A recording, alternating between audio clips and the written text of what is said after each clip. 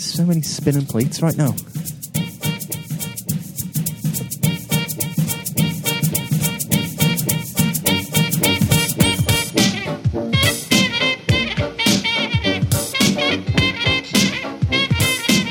Всем привет, добре пожаловать, filmy visued. Wow, that was impressive. Yeah. They won. They finally won. Меня зовут Gavin. Alex. Dave. Austin. Hello, everyone, and welcome to Films on Trial. This week, we're going to be putting The Death of Stalin on trial. But just out of interest, what did you actually say at the start? You don't want to know. I said hello, everyone, and welcome to Films on Trial. He said, bow down before me, Western scum.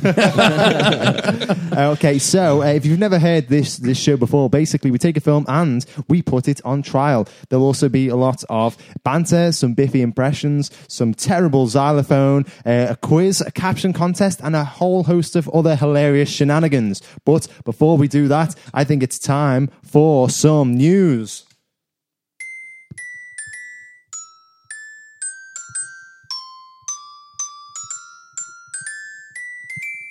You know Very what's good. Very good. You know what's quite funny here is that's probably the first one you've got completely right. You also were able It's the to Soviet national anthem. You were also able to introduce it in pretty, from my ears, pretty good Russian. Hell of a job so far. Yeah. Hey, it's smashing this one out the park today, aren't we, guys? It's probably the song that I practiced the most, maybe. No. So what we do here is we go around in a circle and we discuss the most newsworthy topics this week. So without further hesitation, I think I'm going to kick off things here, and I'm going to say that news is that Lucas Hedges, who you may have recognised in 3 Billboards from outside Missouri. No, hang on, I've got that. Ebbing, Missouri, yeah. He was Frances McDormand's son. He is set to play a troubled former child star written by and based on Shia LaBeouf. Really? Yep. Wow. The character, the film focuses on Shia LaBeouf's childhood and his difficult relationship with his dad. So how do people feel about a Shia LaBeouf biopic? Shia the movie. Yes. Not great, to be honest with you. Not interested even a little bit. Is he really talented enough to justify a biopic? Well, I mean, it's not, the character isn't called Shia LaBeouf in it. It's about a former child star. So they blur the lines a bit, but it's written by and it's based on Shia LaBeouf's story. He's going to be an executive producer. He's obviously writing the script. So it will be about his life, but it won't be, on the nose. See, I didn't give a shit before, and I really don't give a shit now. If he's actually involved in the production of a film about himself, it's going to be hard to make that an unbiased portrayal of it. It's probably going to be, it is going to turn into Shia LaBeouf movie, I think. So, no. Yeah, I'm actually interested because it would be a good insight into his life. It's supposed to kind of delve into the fact that he was kind of thrown into the limelight at too young an age. His dad wasn't there for him at all. Maybe he's pushing him into stuff that he didn't want to do. He had a very difficult relationship with his dad that broke down. And I think in the film, his dad leaves or abandons him or, is out of the picture. And then later on, when Lucas Hedges is playing an older Shia LaBeouf or an older character, the dad is reintroduced into the picture. And, it's all about kind of picking up the relationship where they left off. So it sounds like it could be an interesting film, but the fact that Shia LaBeouf is attached to it just it puts me off a little bit. And, that's probably me just being prejudiced. But It just smacks of egotism. Yeah. a little bit, yeah.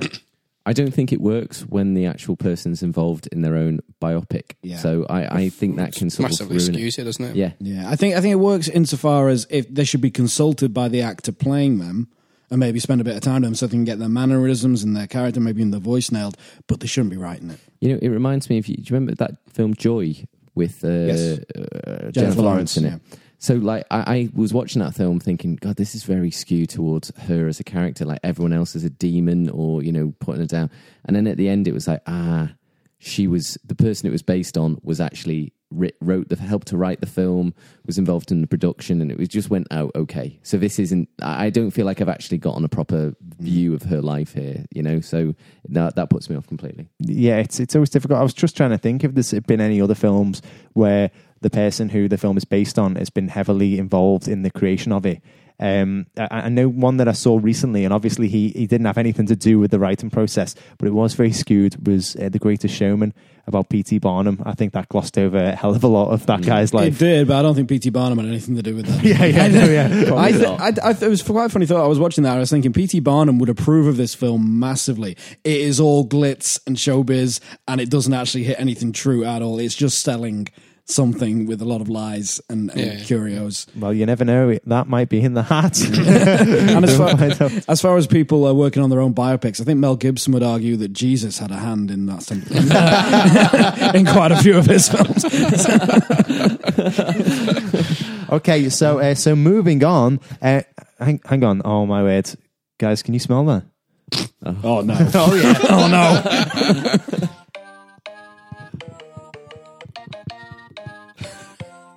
Man, you know what that is? That's egotism right there. You know, I was bigging myself so much for playing the xylophone well and then completely bodged the organ. Okay, Shia LaBeouf could learn a few things. So, Austin, can you tell us what The Rock has been up to recently in our installment of Can You Smell What The Rock Is Cooking? So The Rock is, I think we discussed it once before, but he's lined up to be Black Adam in Suicide Squad 2. And obviously with all of this excitement over the Avengers Infinity Wars, you know, DC don't want to be outplayed, and he's back. Dwayne Johnson, The Rock, is definitely being Black Adam, and he's looking pretty buff. So I think there we go. What do we think? If DC didn't want to be outplayed, that boat has sailed a really long time. In fact, it did. It sailed with Suicide Squad 1. Yeah, so, I think they're already outplayed, outmatched, and in a corner, crying for help. Shot. Yeah. But the world's most bankable man, most bankable man in Hollywood, maybe he's the savior. Maybe. Well, quite a catch, yeah. The thing is that so far there's been, well, like every other DC film, a lot of stumbling blocks. So originally he was signed up to play Black Adam. I think he signed on about 2 or 3 years ago. And the intention was that he was going to have a solo film because Black Adam is quite a big character in DC. He's kind of like an anti-hero. So he's a bad guy, but he's also a good guy, you know, a bit like Stone Cold Steve Austin. And so he was originally supposed to be in his own film, but then that was changed and he was going to be the villain in the Shazam movie. But the Shazam movie has actually started filming and he is not involved. And instead they've pushed his introduction back to perhaps be the main villain in Suicide Squad 2. So, you know, it leads me to believe that, I don't know, maybe they've got doubts about the character or maybe they're kind of trying to hold it off, as Austin said, to do something really enormous with him to try and rival the buzz that's surrounding Infinity War. What you guys think? Whose villain was Black Adam originally?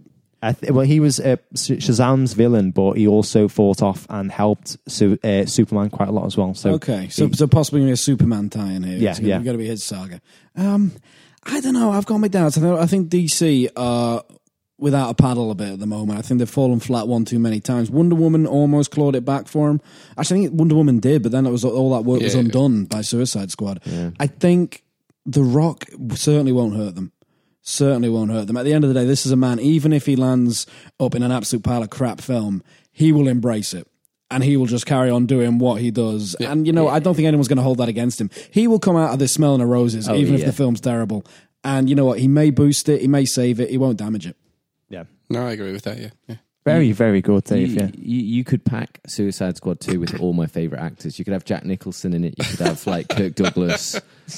Like you could bring, you know, Grace Kelly, Katharine Hepburn. You could Kevin Costner definitely, and you could have them all in it. And I still wouldn't go and see it after watching Rod Steiger. Bring Rod Steiger back. Once bitten, twice shy. I'm not seeing Suicide Squad 2. Oh my words! Wow, very, very powerful statements. Actually, Suicide Squad is in the hat. So. It'll be very interesting to see what roles we actually pull out. Yeah, hopefully I'm not a judge because I cannot be impartial on that one. So thank you very much for the Rock news there, Austin. Hang on, let's see if we can do this one a little bit better.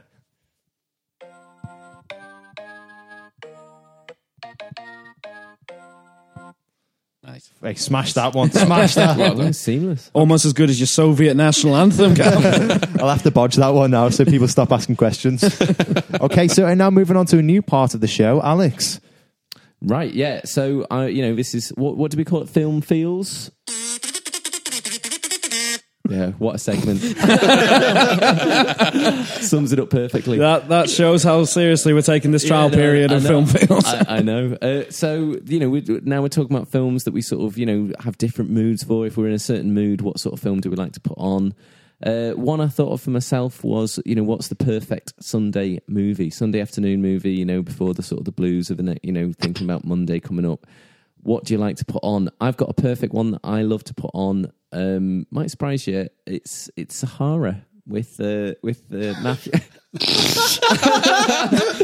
I know. I surprised myself with it, to be honest. With Matthew McConaughey, Steve Zahn, and I can't remember anyone else in it. Penelope Cruz, is she in that? Yeah, she is. Well done, Dave.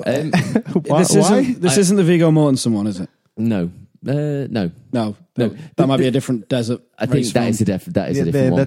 That's a different desert one. Hidalgo. I'm thinking Hidalgo. Yeah. I've never seen this. Sam Elliott's in it as well. It's got quite a good cast. I'd like to explain why I watch Sahara so much. I'd honestly say I've watched it probably 6, 7, 8 times.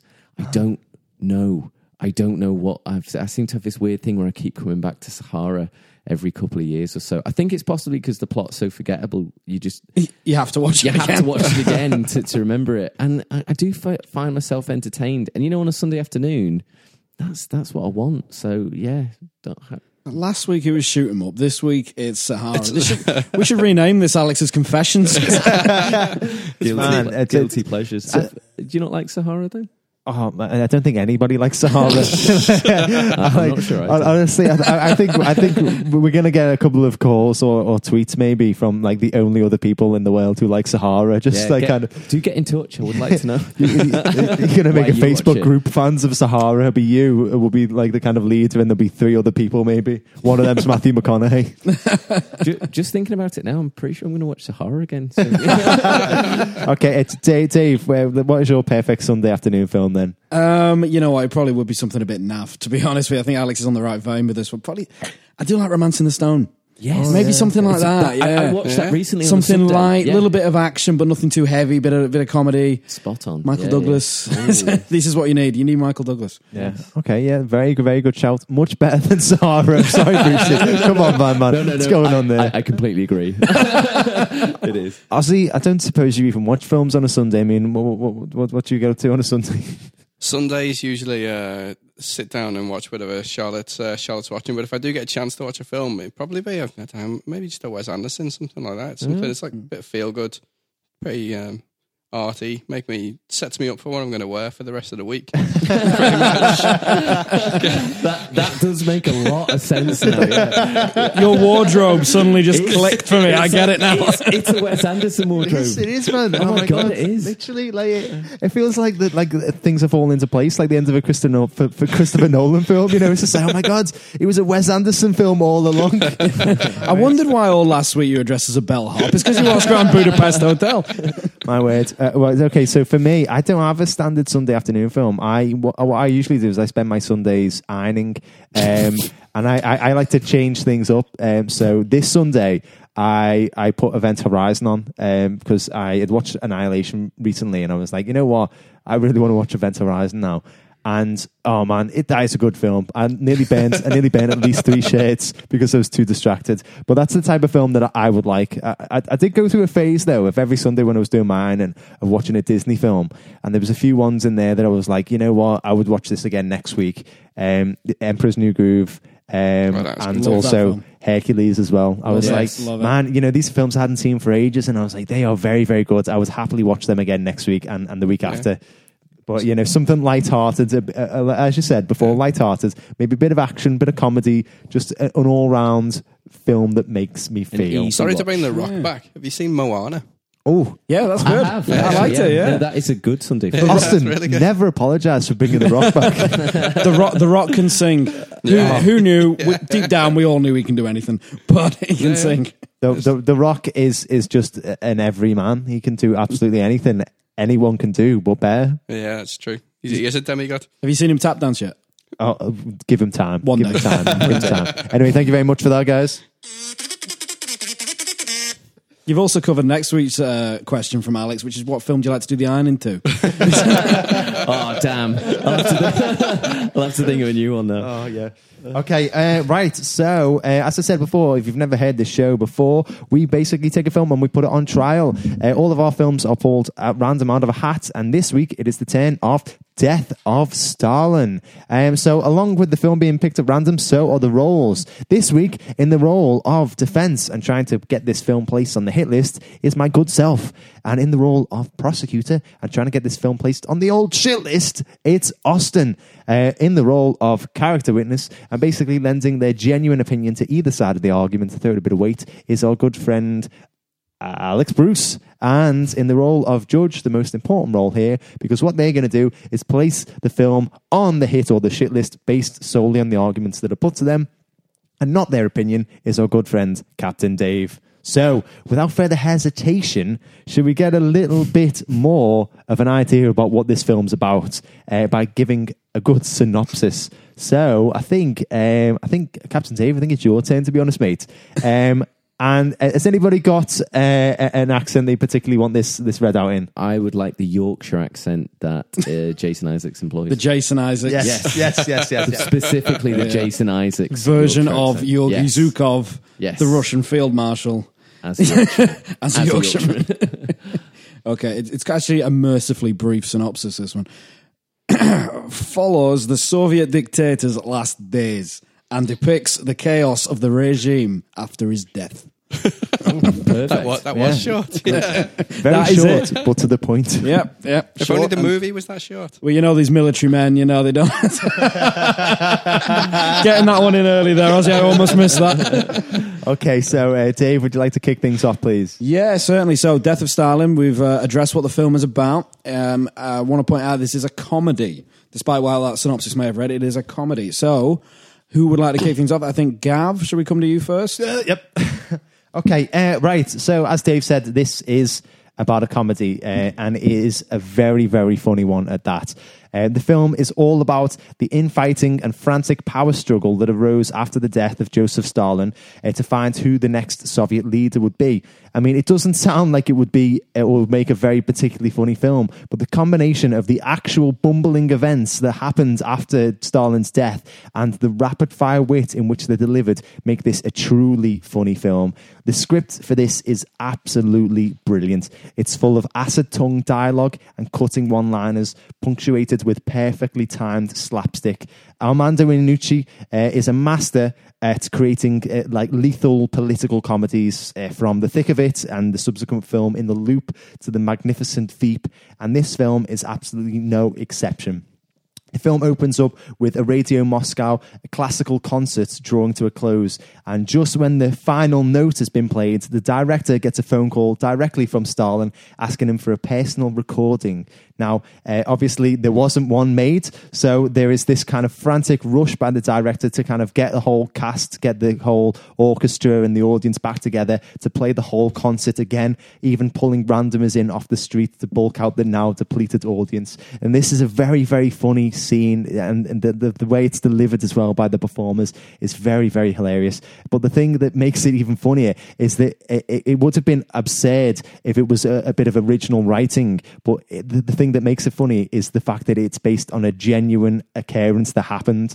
And that's what Armando Iannucci does so perfectly. He enhances the humour in some already funny situations, whether it be the guards right at the very beginning who don't check on Stalin after they hear him fall because they were too afraid of disturbing him, or if it's Stalin's cabinet deliberating whether to call a doctor for 9 hours after discovering him because they were afraid of the repercussions that would, occur.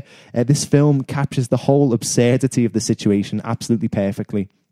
The way the characters are written as well, as bickering incompetents who talk about the horrors the cabinet administers in such a cavalier way, you don't know whether to actually laugh or be horrified. The fact that Iannucci makes everything so over the top in a way, it's almost quite revolutionary in itself.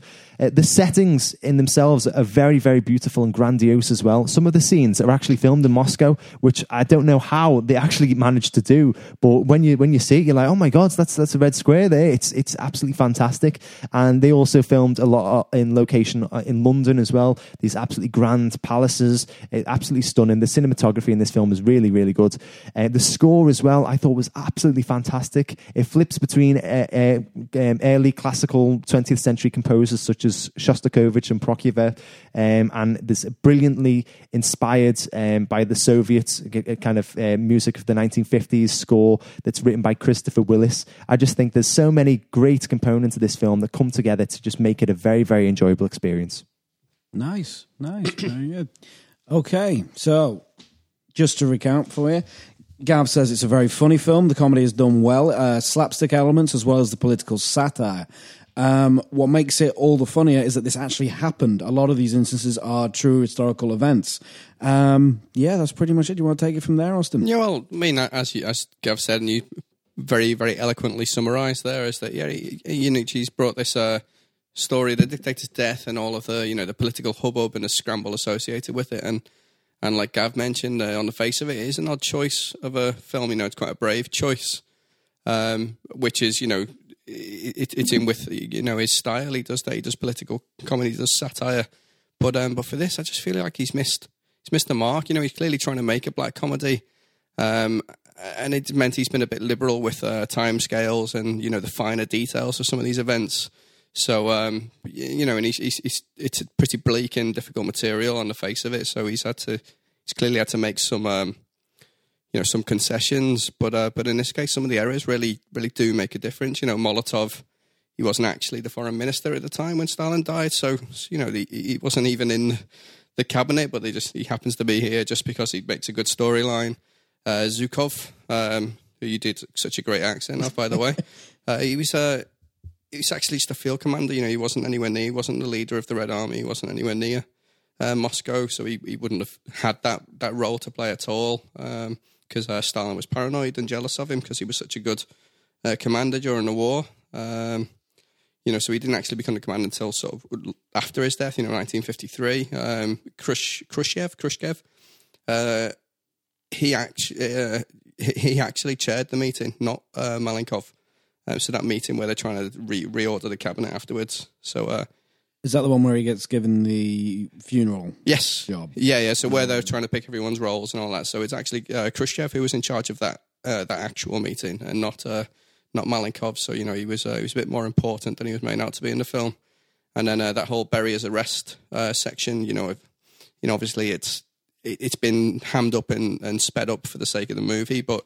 His arrest and his execution, that's like 3 months after the death, not immediately. And I get it, he's sped it up to make it, it's a long movie anyway, so you've got to speed these things up. You've got to pick out the drama from the real life events. But it's just that, it's hammed up for the sake of the movie and to get some laughs. And, I did laugh at quite a lot of the film, to be perfectly honest, but not because it was satirically funny. Some of it's just cheap laughs.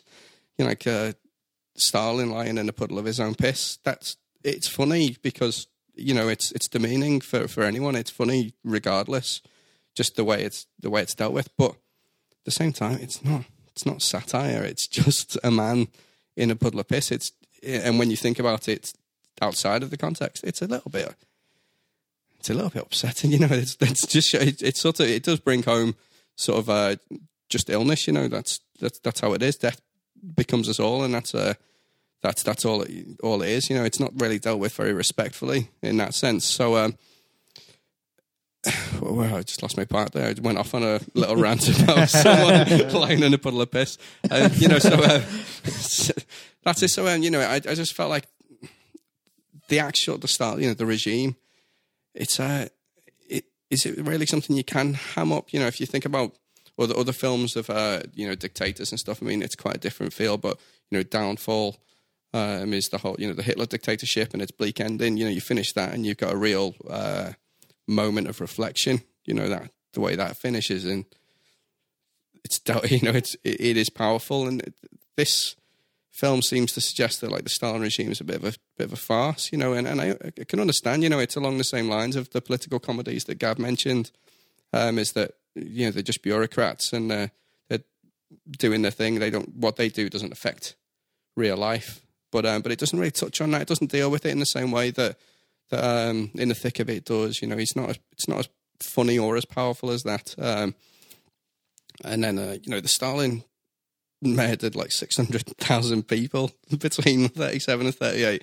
And, and when you research a little bit into it, which I had to for this, I didn't know a lot about Stalin. I admit I was a bit ignorant of the whole feature, but it doesn't really treat what happened with the respect it deserves. Is what I felt. So, there were times when I laughed, definitely, but it wasn't the satire. It was the slapstick element. It was cheap shots. It felt like, Zhukov's Yorkshire accent. He throws out the fucks, pretty flippantly, and it's funny, but it's not clever.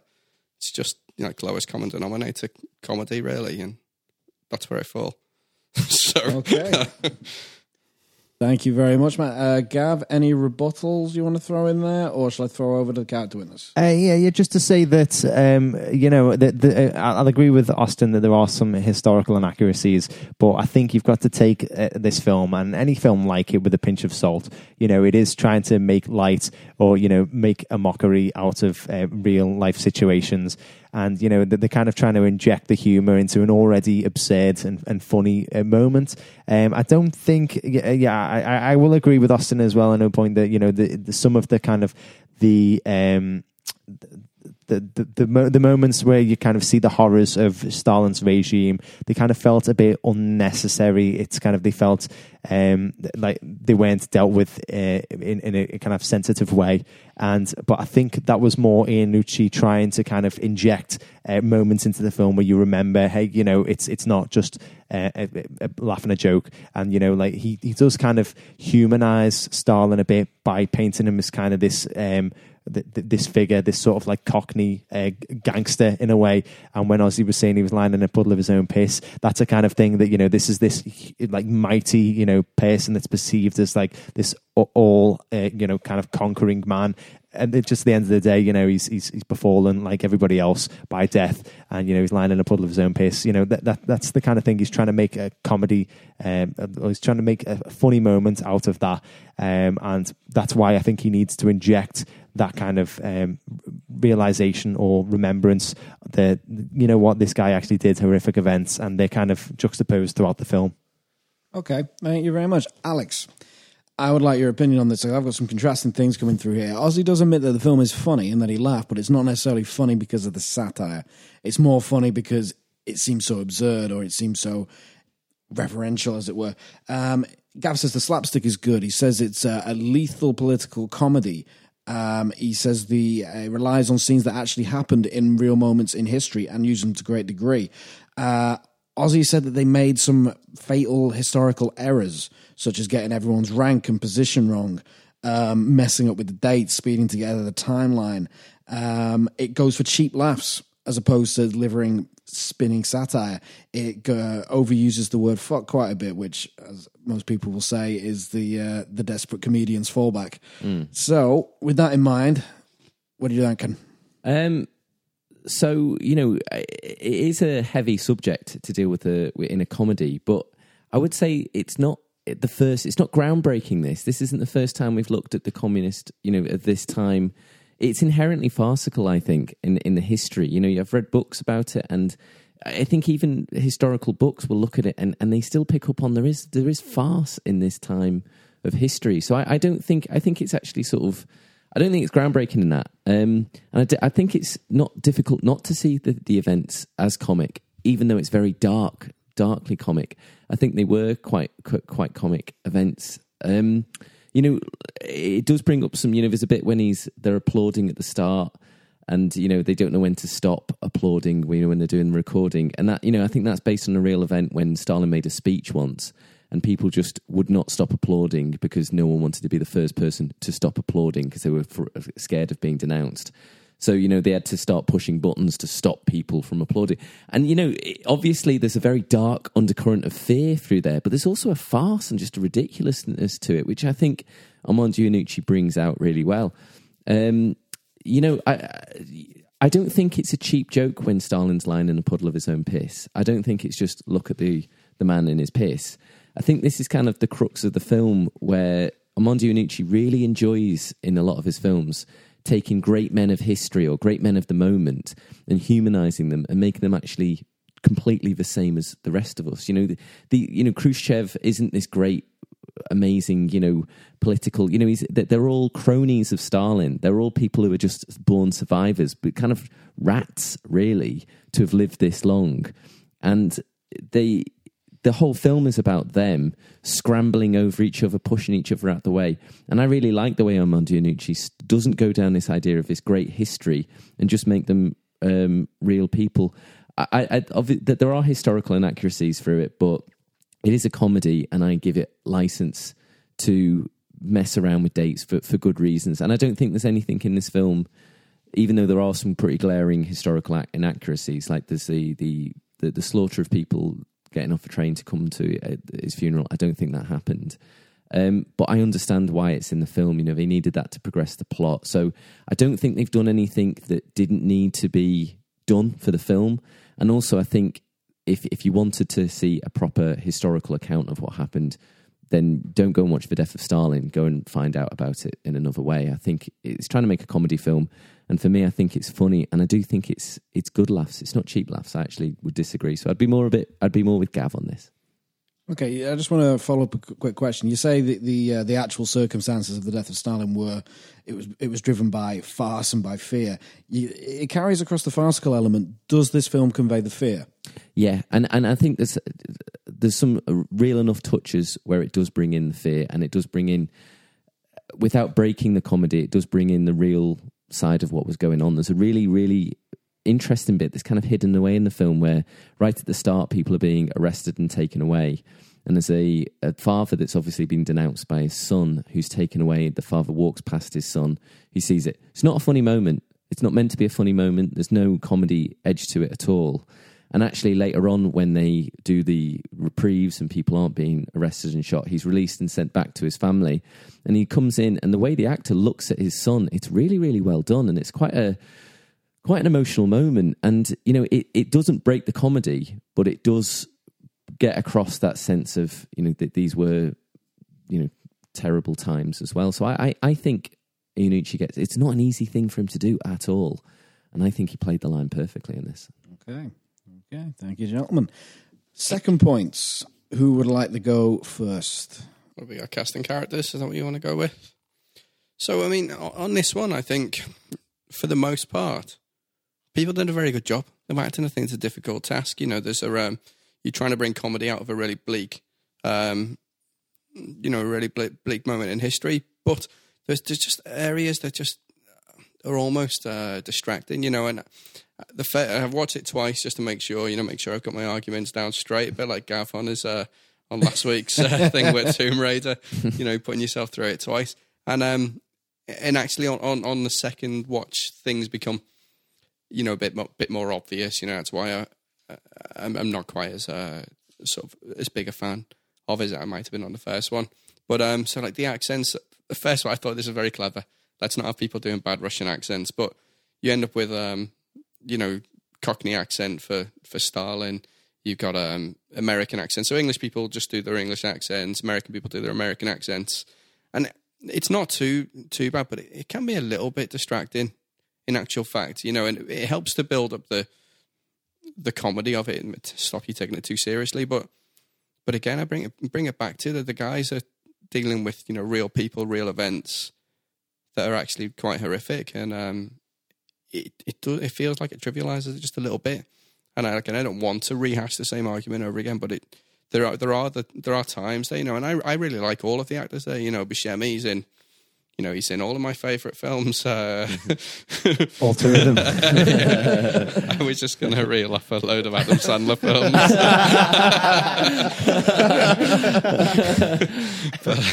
but so they do a good job of what they've been given to do. But essentially, it's just men in suits arguing with each other.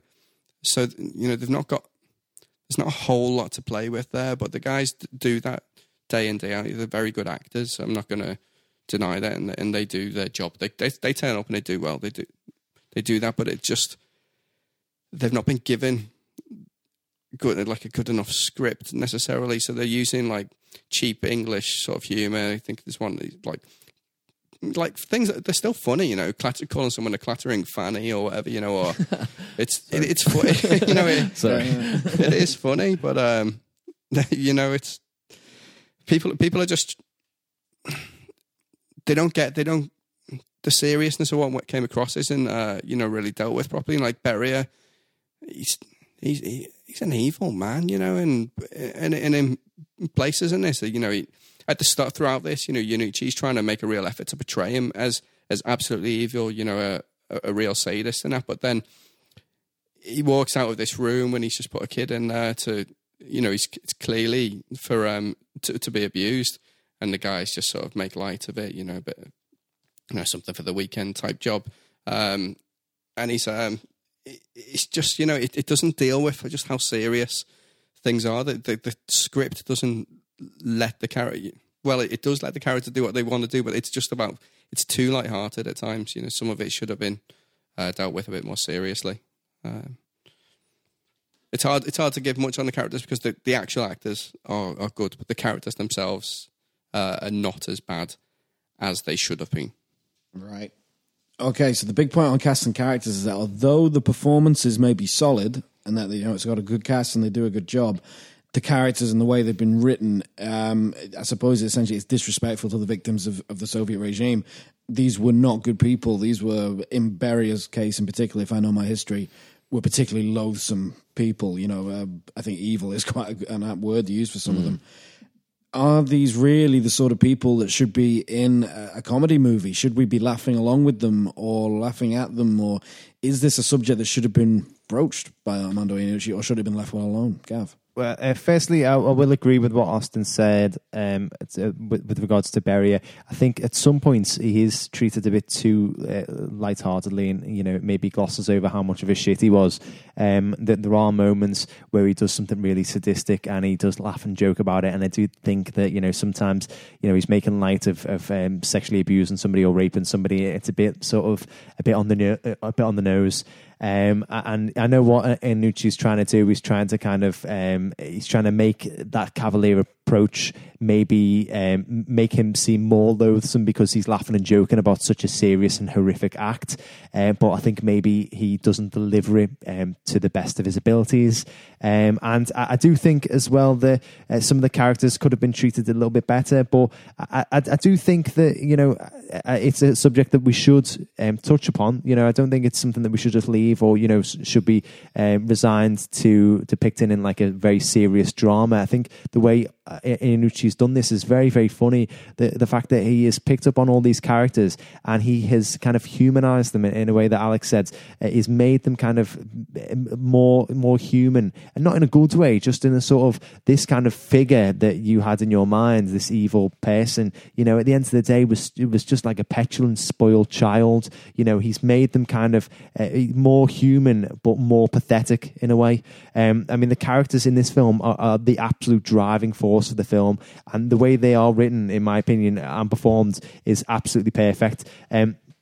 As Ozzy alluded to before, one of my biggest gripes in films is actors doing terrible impressions or accents, specifically Russian accents. That you find them in every other film, somebody doing a very terrible Russian or Eastern European accent. Now, Iannucci makes the bold move to just abandon the accents from the get-go, which I think is just brilliant because it brings out the comedy side of it more, because you know right away, hey, this is a farce, because, you know, there's an eclectic mix of different accents here. You know, you've got an American and somebody from Yorkshire. They're supposed to be like a Russian general, you know, and it's you know right away it's a comedy. If they were trying to do a Russian accent, then you'd think, hang on, what's he trying to dabble in here? Is it serious with comedy undertones? Is it what? But you know right away, you know, this is a comedy film, and I think this also liberates the actors and allows them to concentrate on their performances.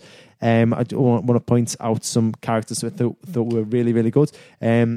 Steve Buscemi, he plays Khrushchev as this sort of nervous and uneasy joker at the beginning, and he makes this transformation as the film goes on into this kind of ruthless political maneuverer. You know, the way he performs when he kind of thinks that Beria is going to get one up on him. He tries to pull every trick out of the book. He tries to kind of contact Stalin's children to get the kind of the first shoulder to cry on, but Beria beats him to it. Like he has this argument with Michael Palin's character Molotov, where he's kind of saying, if you side with me, then I'll free your wife. But Beria's beat him to that as well. He plays this sort of. It's almost like a competing child. It's like the sort of middle child syndrome he's got. He does it really, really well. One actor I thought was absolutely superb in the film was Simon Russell Beale. I think he was tremendously loathsome as Beria. He absolutely oozes evil, and he revels in this performance as well. I actually hadn't seen Simon Russell Beale in that many things beforehand, because I know he's a very big stage actor, but I haven't seen a lot of the films that he's been in, but I will go back and watch everything he's been in because he was absolutely tremendous. It's very hard to play both evil and funny, and he does this absolutely expertly. He does walk a very fine line at times, as I said earlier. There's parts where I think we're a bit too light-hearted, but on the whole, I do think that he delivers. He lets us know that, this was not a nice man. Those parts where he's kind of laughing and joking about the things, the kind of sadistic things that he's done, that is to enhance our perception of how much of a horrible character he is. Also, you've got Isaacs, who plays he gets the biggest laughs. He's the Bullish Zukov. He's a man from a working class background who stuck out between his political comrades. So Isaacs decided to portray him as like this sort of stiff northerner, and he just has the funniest lines. He has the best comedy delivery, I think. I've never seen him in a comedy beforehand, but he was so funny in this film. I don't know whether he's done it beforehand or whether this is the first time, but I would love to see him in more comedy films. He was just kind of so frank, and there was a line where Steve Buscemi is Khrushchev. He's trying to kind of get Jason Isaacs onto his side and saying, oh, come on, side with me and let's kind of overthrow Beria. And he stops him halfway through and he says, oh, what you're suggesting to me here is, and he starts kind of going into this really serious speech, and then he just bursts out laughing halfway through and say, you should see your fucking face. It's very, very funny delivery. And you got Michael Palin as well as Molotov. He's brilliant as this mousy and pathetic character who is ready to sacrifice his own marriage and his self-respect just to appease Stalin. Even when his wife is brought into the room, he kind of doesn't want to reconcile with her because he thinks it's some sort of test, and he's trying to kind of like push her away and say, no, leave me alone. You've got Risborough and friend, brilliant as Stalin's children, as Svetlana. She kind of flips so readily between intelligence and emotionalism. And Vasily, who is so pompous and vain, even though he's an absolute chronic alcoholic. These are very, very funny characters. And the fact is that, like, as I said before, Iannucci isn't kind of making these characters be funny. He isn't kind of saying, oh, we've got a character here, I'm going to give him really funny lines because it would be good. He's kind of he's taken already funny situations and funny characters and just enhancing them a little bit. And the performers, the actors, their delivery is absolutely fantastic and on point throughout.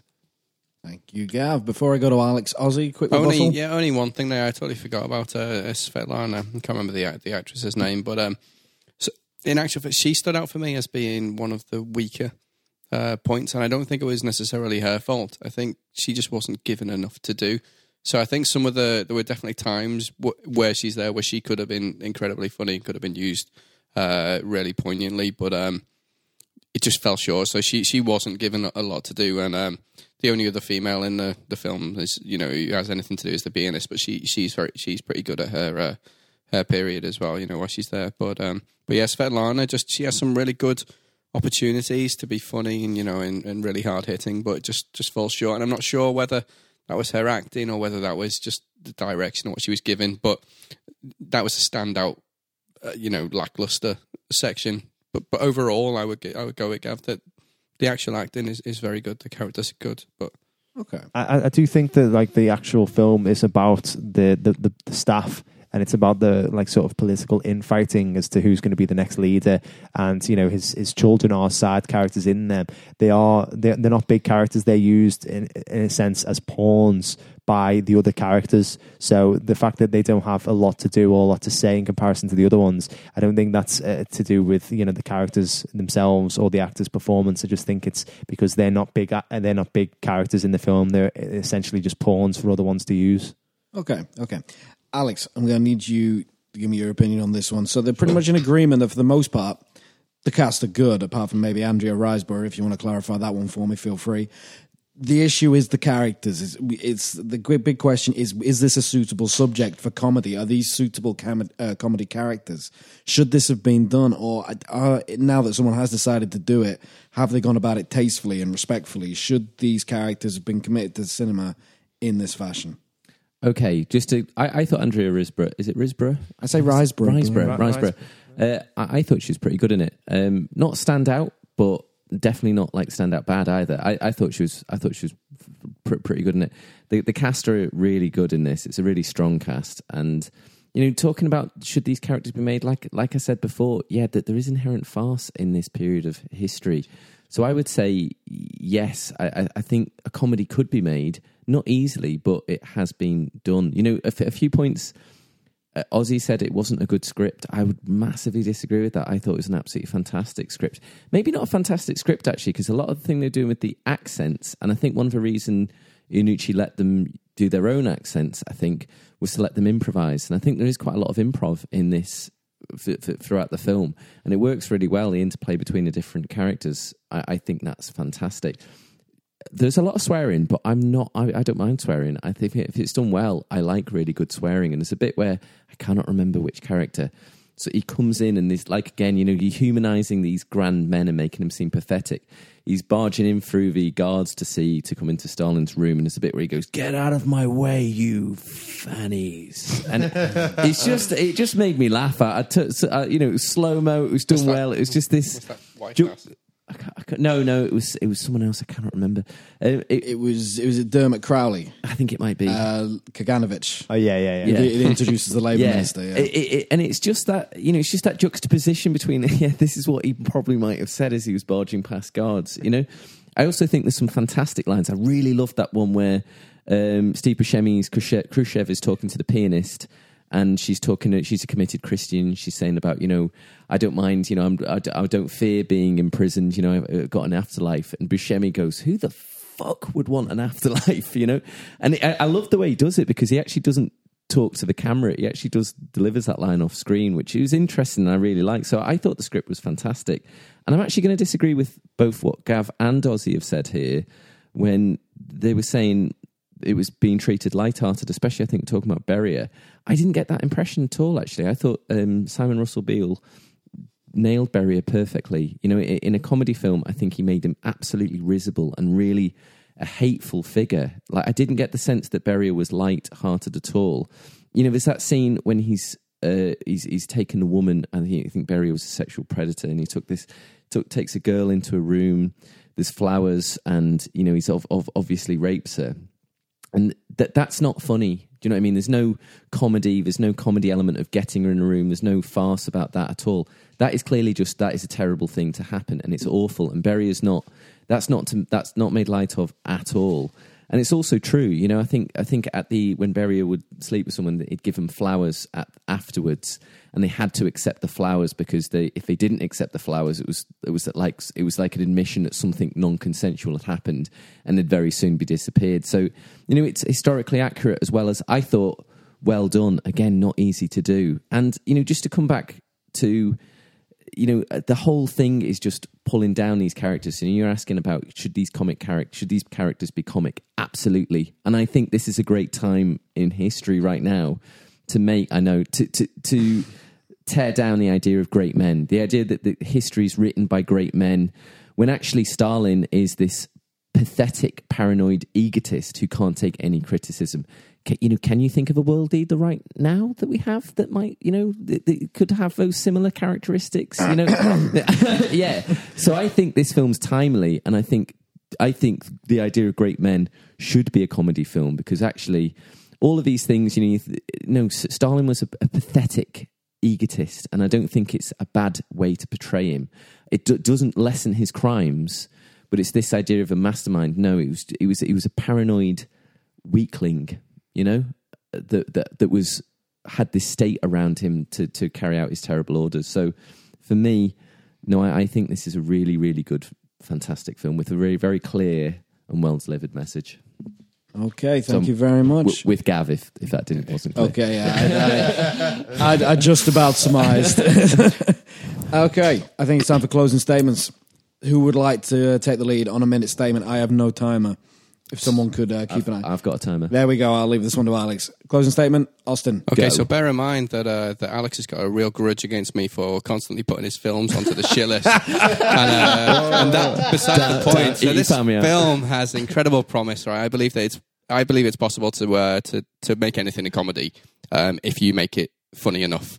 And I just feel that this film just isn't funny enough. The jokes are there, but they're funny not in a pushing boundaries type of way, just more in a, like, this feel bad saying this, but like a Sacha Baron Cohen type of funny, like really lazy, lowest common denominator stuff. Just felt cheap. It doesn't poke strongly enough at the regime. I don't think it does the victims justice by letting them get away with that.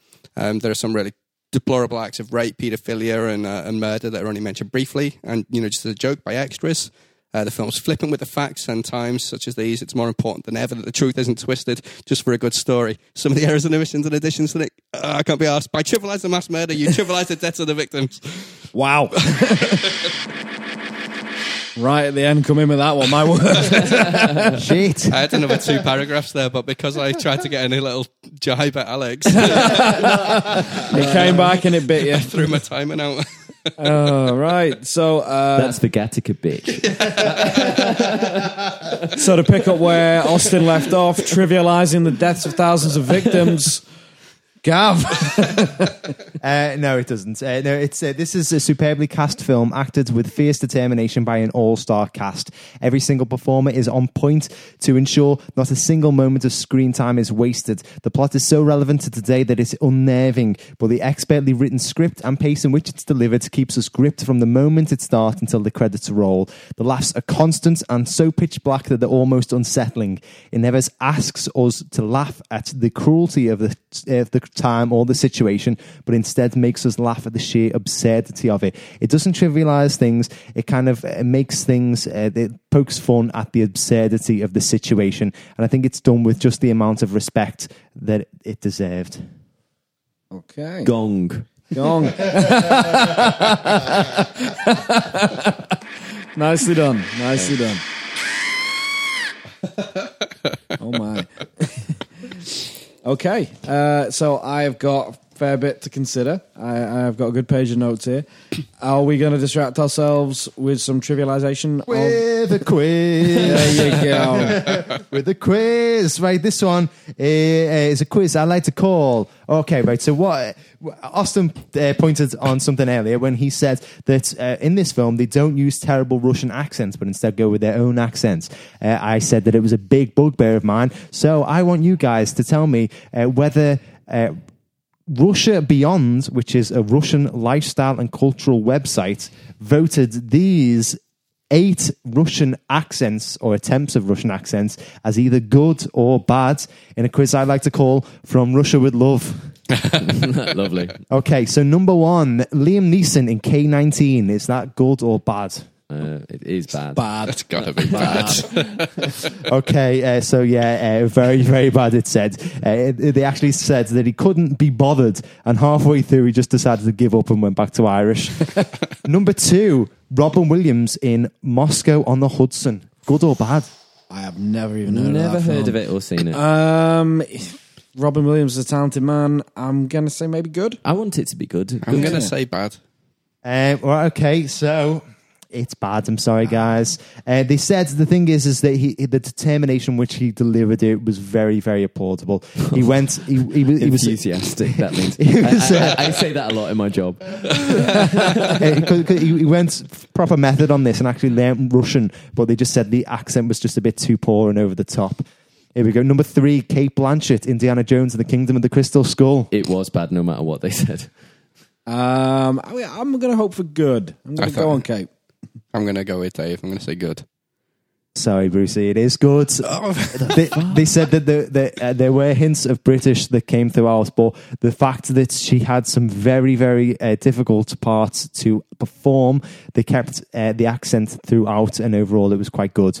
Maybe it was good. I'm just thinking of the film rather than the accent. I think if you're in Indiana Jones and the fact that you still turn up to act in Indiana Jones 4, I think, you got to get some credit for that in the first place. Okay, number 4, Tom Hardy, Child 44, good or bad? Good.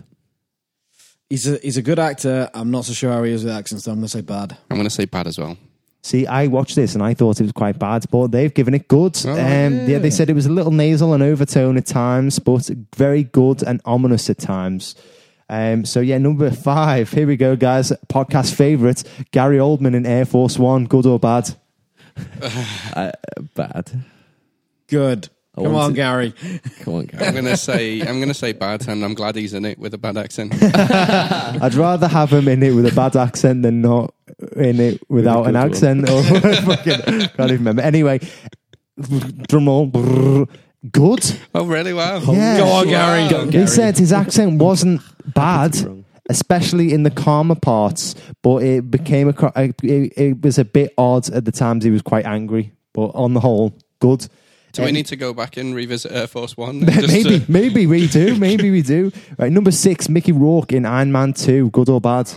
I don't remember it being good. I'm going to go bad. He can barely speak in an American accent. I'm going to say bad. I'm going to say bad as well. I also thought it was going to be bad, but Mickey Rourke was he was one of the highest rated ones there. Oh, really? Yeah. They commended him for the effort that he went into learning it. He spent time in a Russian prison to prepare for his role. That wasn't in preparation for the role. He just said that to get out. We know who Mickey Rourke is. But yeah, no, they said on the whole, with the kind of range of emotions that he had to deliver as well, he did a very good job. Did he have a range of emotions in Iron Man 2? Mickey Rourke. They're just big Mickey Rourke fans. Okay, number 7, Clint Eastwood in Firefox. Good or bad? I haven't seen it, but it's Clint, so I want it to be good. Bad, doubly It's bad. got to be bad. They'll hate Clint. This is one of the worst ones, yeah. Bad. They said it was very, very confusing at times, and on the whole, very bad.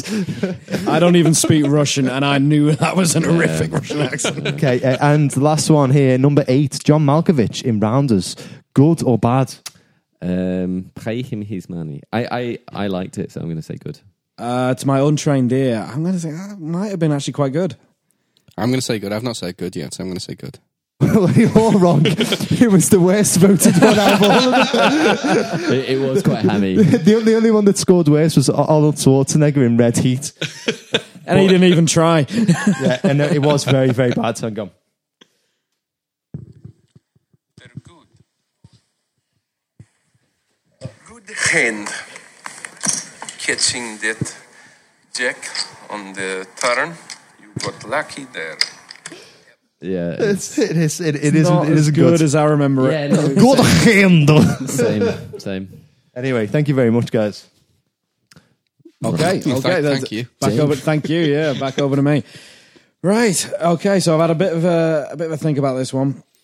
There's a few points that I thought you both made it particularly well. I see where Austin's coming on about cheap humour, maybe making a little too much use of liberal swearing and what have you. But then it is, I was talked around by the fact that, no, you know what, it kind of works. It is called for at times. And you know what, if we were in this actual situation watching these guys in real life, I bet they were swearing their heads off right now. It was the performances, everyone agreed, were very good. Gav, you all right? So I've just read something. I'll tell you in a bit. Tell us in a bit, okay. The performances, everyone was in agreement, were very good. Particularly kudos to Simon Russell Beale, who did not have an easy task in portraying Beria, who was arguably one of the most loathsome of the old Bolsheviks. He actually did a very good job by all accounts. It may whitewash over the human rights violations of the Soviet Union to a degree, Austin said.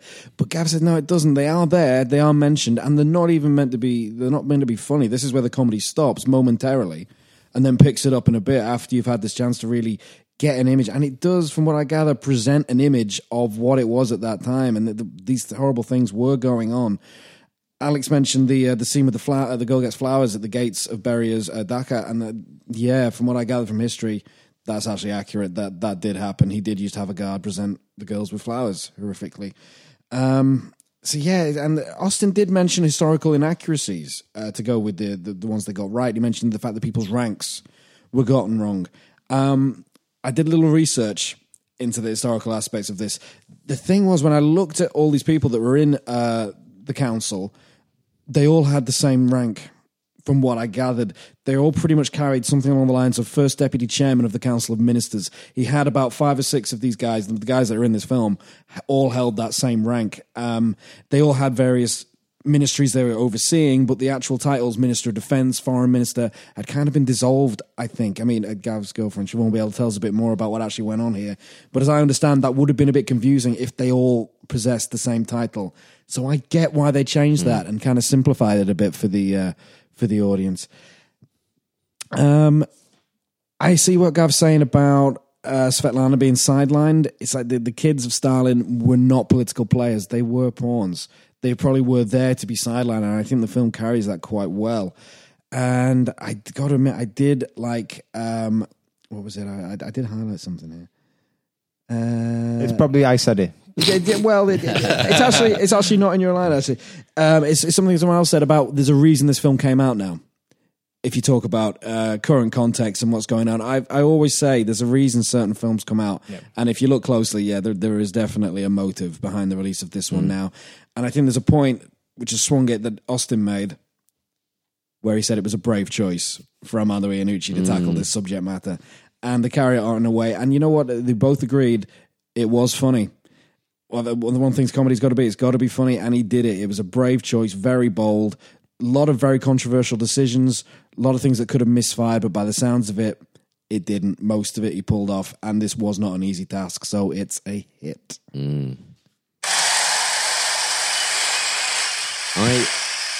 I sort of think that round of applause should go to Austin for doing a very good job on prosecution of that. Like, well done. Like, I watched it and I was just thinking, thank Christ, I am not prosecuting this. I fucking loved it. I think both times. I thought You watched it twice because you bloody loved it, right? Yeah. So we're all in agreement that it was very good. it was very good. Yeah. Was there anything that you agreed on that you said there, Austin? No, I actually thought it was just on the right side of the line for the respect. Yeah, I'm sure there's people who would find it disrespectful. I'm sure that there's always people who will be able to say no, it took it too far. But I actually thought, and I'm actually, I'm probably not the right person. I liked Look Who's Back and things like that. There's a lot of things I'm into, but that's right up my street. That as a film, I thought it was on the right side of disrespectful. Yeah. By the way, that Look Who's Back about Hitler coming back and into modern Germany. If you want to see a film that definitely goes along that red line of what's acceptable, I mean, it's interesting to put that one on trial, but God, I wouldn't want to defend it. Yeah. I think with regards to this film, it did take on a very difficult subject matter, and it pulled it off. I think, from what I gather. Well done, Iannucci. So higher or lower than The Dark Knight? I still can't believe it got 9 out of 10. I'm going to say higher than The Dark Knight. Higher? Oh, did The Dark Knight get 9 out of 10? Yeah. I know. Surprising, isn't it? No, actually, I think it was that good. Okay, right. I think it's going to be lower. I think it may have fallen flat. I think this is one of those films. A lot of people have gone to see it not knowing what to expect. That's true. And may not have gotten what they expected. So I think lower than that. Okay, yeah, it is lower. Wait, what are we saying here? 8. 7.3. 8.2. No, I'm going to midway, 7.7. Well done, Dave. Nearly on the money there. Really? 7.2 out of 10. Shit. Oh, wow. Happy days. That's Well not bad. done, well done. Lower than I thought. So before we wrap things up here, let's have a little bit of our caption contest. So what I do here is I take a snippet of the film and I ask our friends and followers to put a caption to it. The scene here is it's Beria and Khrushchev discovering Stalin's dead body on the floor. So I've asked everybody to put a caption to it with the winner winning a possible Freddo, right? So Possible Freddo. Or Freddo. an actual Freddo. An actual Freddo. Right? An actual Fred. Yeah, so ignore that. An actual Freddo. Right, so we've got 2 comments here. The first one, I told him not to take the piss out of my suit. That's quite good. I like that. And the second one, this is what I was laughing at before. Is this what distracted you during the wrap up? Yeah, it distracted me big time. Okay, right. I just honestly, I told you the lads' trip to Salisbury was a bad idea. Oh wow! Oh wow! I mean, you know that point I made a little earlier about being disrespectful to the victims? I mean, my word. Oh, that's on the nose. That's satire. Was Iannucci send that? Okay, so who deserves a Freddo there, guys? Salisbury, I think.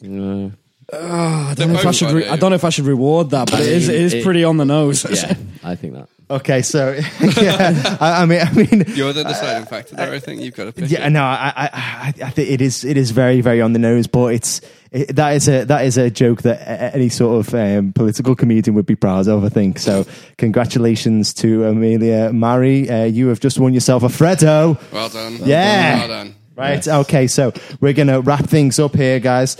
So we have drawn the next film to be reviewed out of the hat, and it's going to be The Hateful Eight.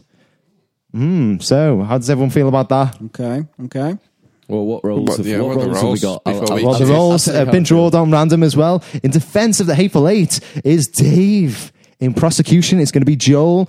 The role of judge is going to be Alex. And the role of character witness is going to be myself and Austin. You know, I would have liked to be in prosecutor, but I'll take judge. It's going to be our shortest episode yet. Oh, for God's sake. Okay, so just to say, thank you very much for everyone who's listened to this episode and all of our previous episodes. You can catch our future episodes and all our back catalogue on our website, filmsontrial.co.uk, or on iTunes, Films on Trial. Why not follow us on Twitter at Film Trials? Suggest us a film to put in the hat and we will review it. Also, while you're on Twitter, why not check out our good friends Austin Ray and Winston Stein at Aussie Ray and at _Quirks, respectively. Also, check us out on Facebook, YouTube, and Instagram, Films on Trial.